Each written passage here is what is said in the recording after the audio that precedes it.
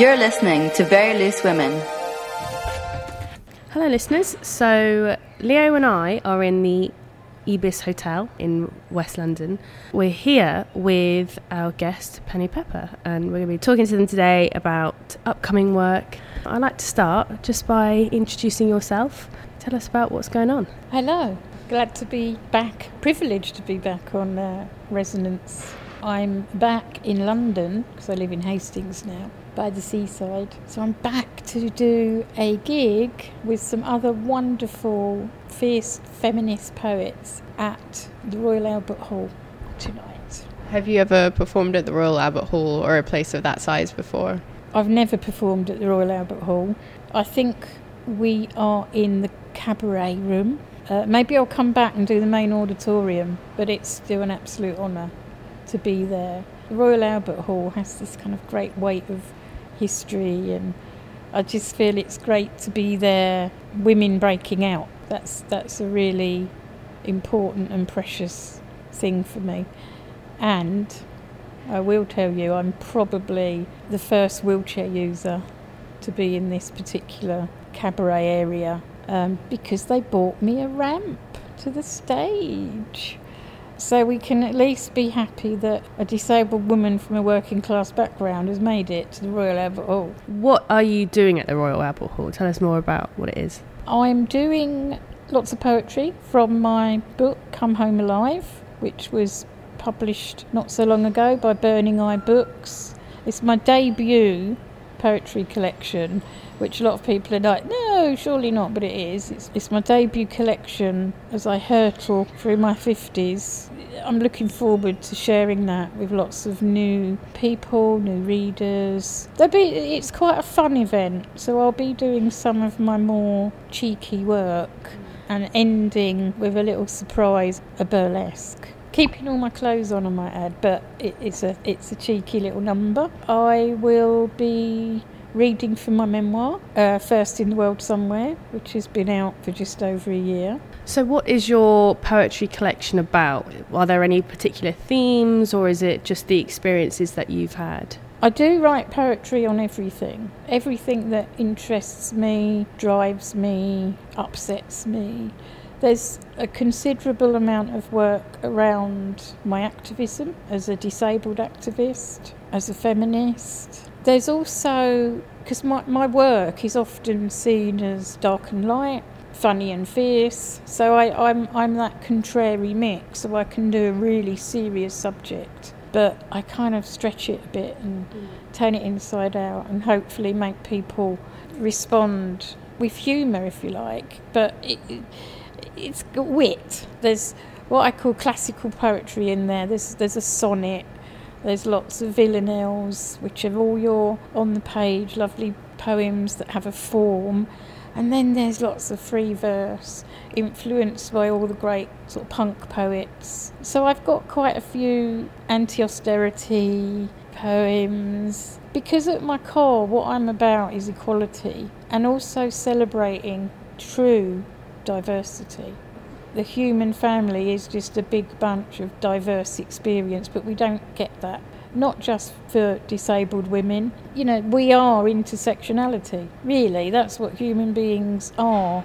We're a lovely, big, huge, contrary, happy, sad bundle of intersectionality, but we don't ever see that in any great explorative ways. That's my thing. I saw you perform Parfander Pee-Pee, which I think was an anti-austerity poem. So because of the austerity cuts, there was this the smell of piss, and so it was a a joke on that. That was a little sketch written with my dear friend Sophie. Sadly, Sophie's passed.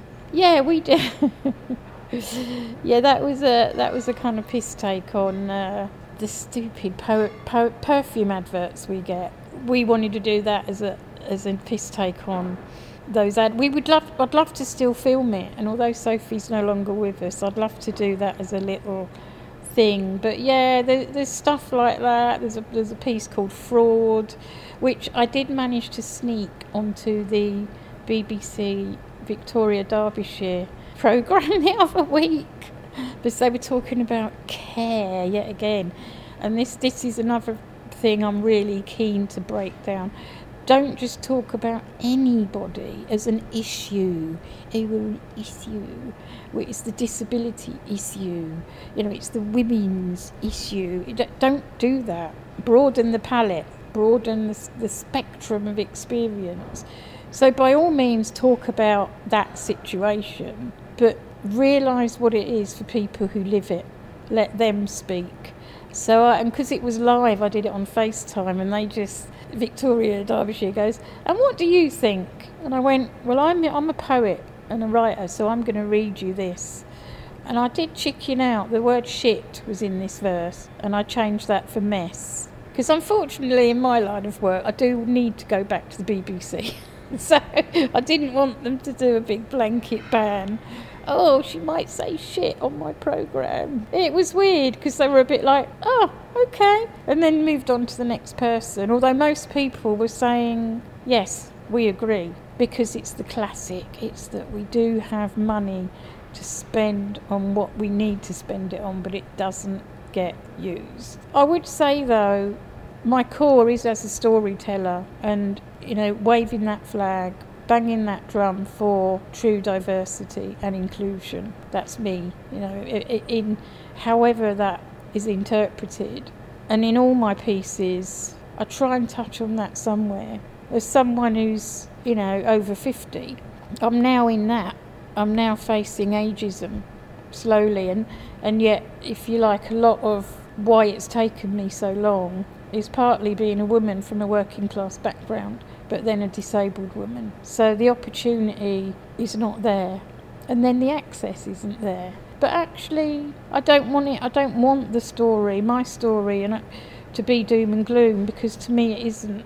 It's about owning it, sharing it, collaborating, celebrating with others. So bring it on.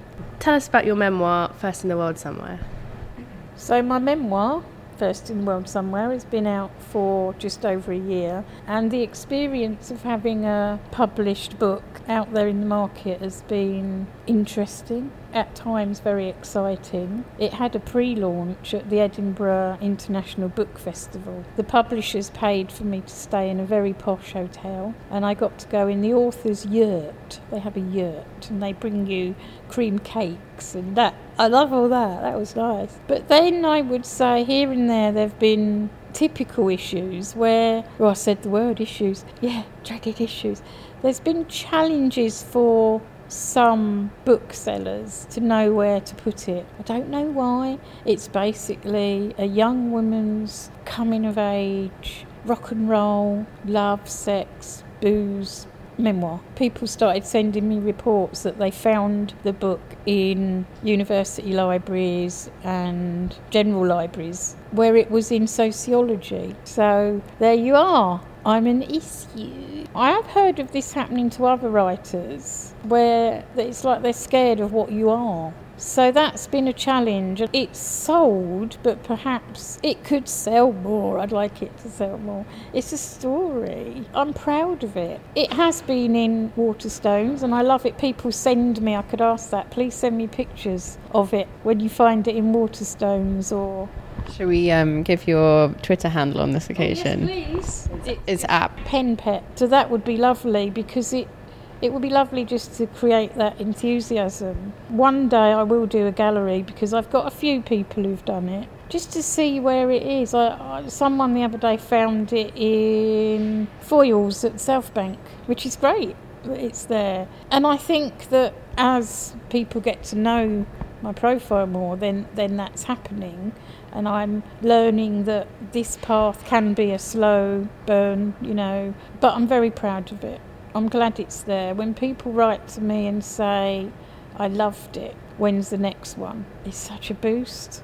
It did get on Radio 4 as a good read with my lovely friend and fellow adventurer, shall we say, the actor Liz Carr, who chose it as her good read, and it really did go ba-doom. That was only in September, and she brought up some of these issues that people need to see it for what it is, and she was lovely about it. Here's hoping that continues. The idea that your book would be put in sociology, I was not expecting you to say that at all.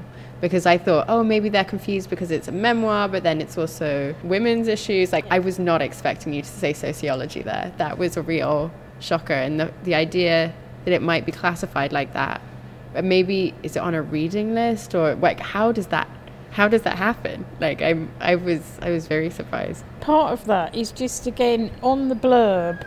With my publisher Unbound, we did go out of our way to make sure disability wasn't blazoned everywhere, because it's so much more than that story. That story's in there, obviously, but it isn't about my big struggle with XYZ. You know, it's not. Amazon put it in weird categories, but then they tag things in this really huge, weird way. So I'm okay. Waterstones, interestingly, I felt tagged it well. I'm in punk styles, punk fashion, punk music, philosophy. I've got no idea why I put it in philosophy, but I'll have philosophy rather than sociology. You know, part of me wants to find those places out and say, hey, let me do a little thing for you and we'll unravel this. I don't mind in the broader sense if it goes into universities, but if someone's looking for a memoir that happens to feature a disabled woman, they're not going to look there. I really don't think they would look in sociology. Got to get it out of sociology. So we've actually featured Burning Eye Books on the show before, and they're a very small publisher, but they do a lot of work. How did you come across them, and what's that sort of partnership like? Yes, so my poetry collection, debut poetry collection, Come Home Alive, was published by Burning Eye Books in September. I was very fortunate that I was introduced to Clive Burney at Burning Eye, and then I was asked to do a submission. They had kind of a submission window, so I was invited to do that, and they said yes. I love Burning Eye. I just love how they do it. They really got me as a sort of, with my punk background. And I don't know if you've seen the cover, bright yellow with a kind of Jamie Reed's Sex Pistol-y lettering. And between us, we come up with the cover, which is my head on the body of the Botticelli Venus in a very steampunked wheelchair.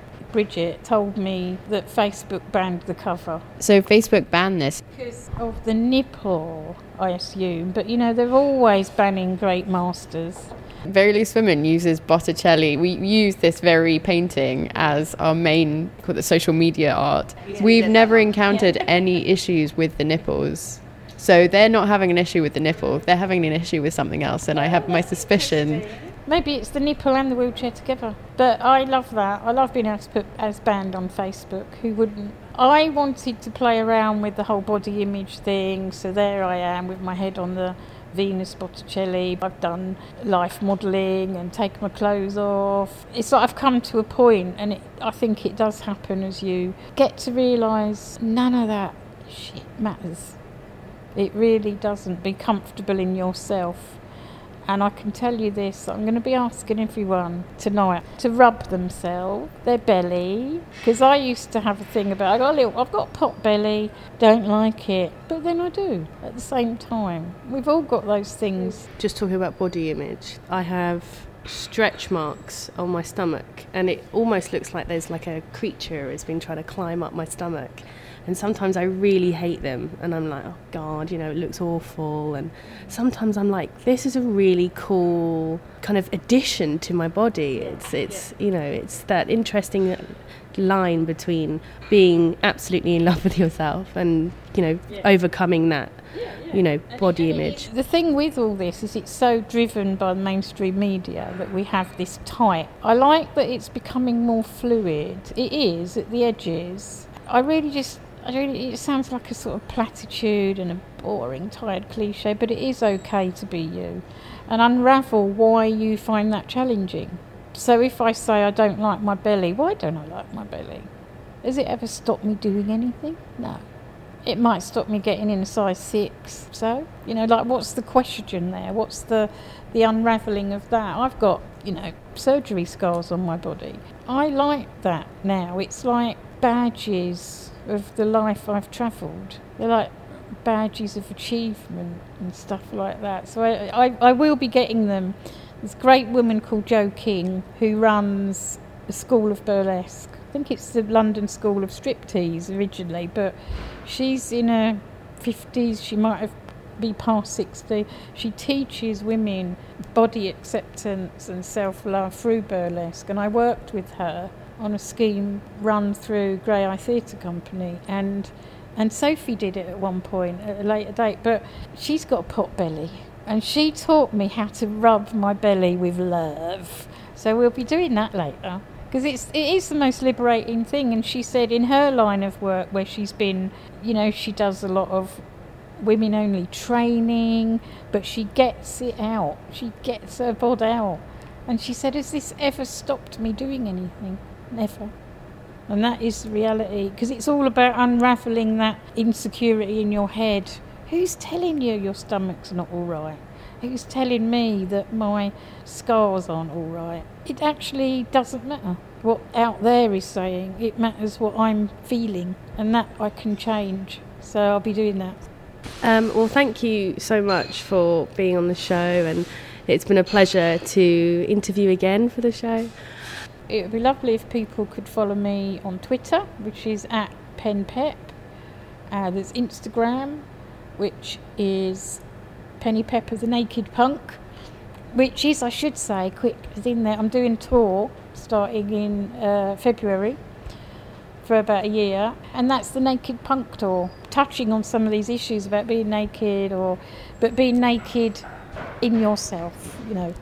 I want to be as open and honest and collaborative as I can. I've just launched a YouTube channel. I have the Penny Pepper Experience, so if people could subscribe, put comments, tell me what they would like to hear or how I can help other newbie poets develop. I've done a few little bits. I've done 2 episodes, and this week will be the Royal Albert Hall episode, so that would be great. You have been listening to Very Loose Women. We are at VLW Radio on Instagram and on Twitter, and of course Facebook. We're Very Loose Women. So you can listen and subscribe to us on Acast and iTunes and other good podcasting apps. Thank you, listeners. We'll see you next time.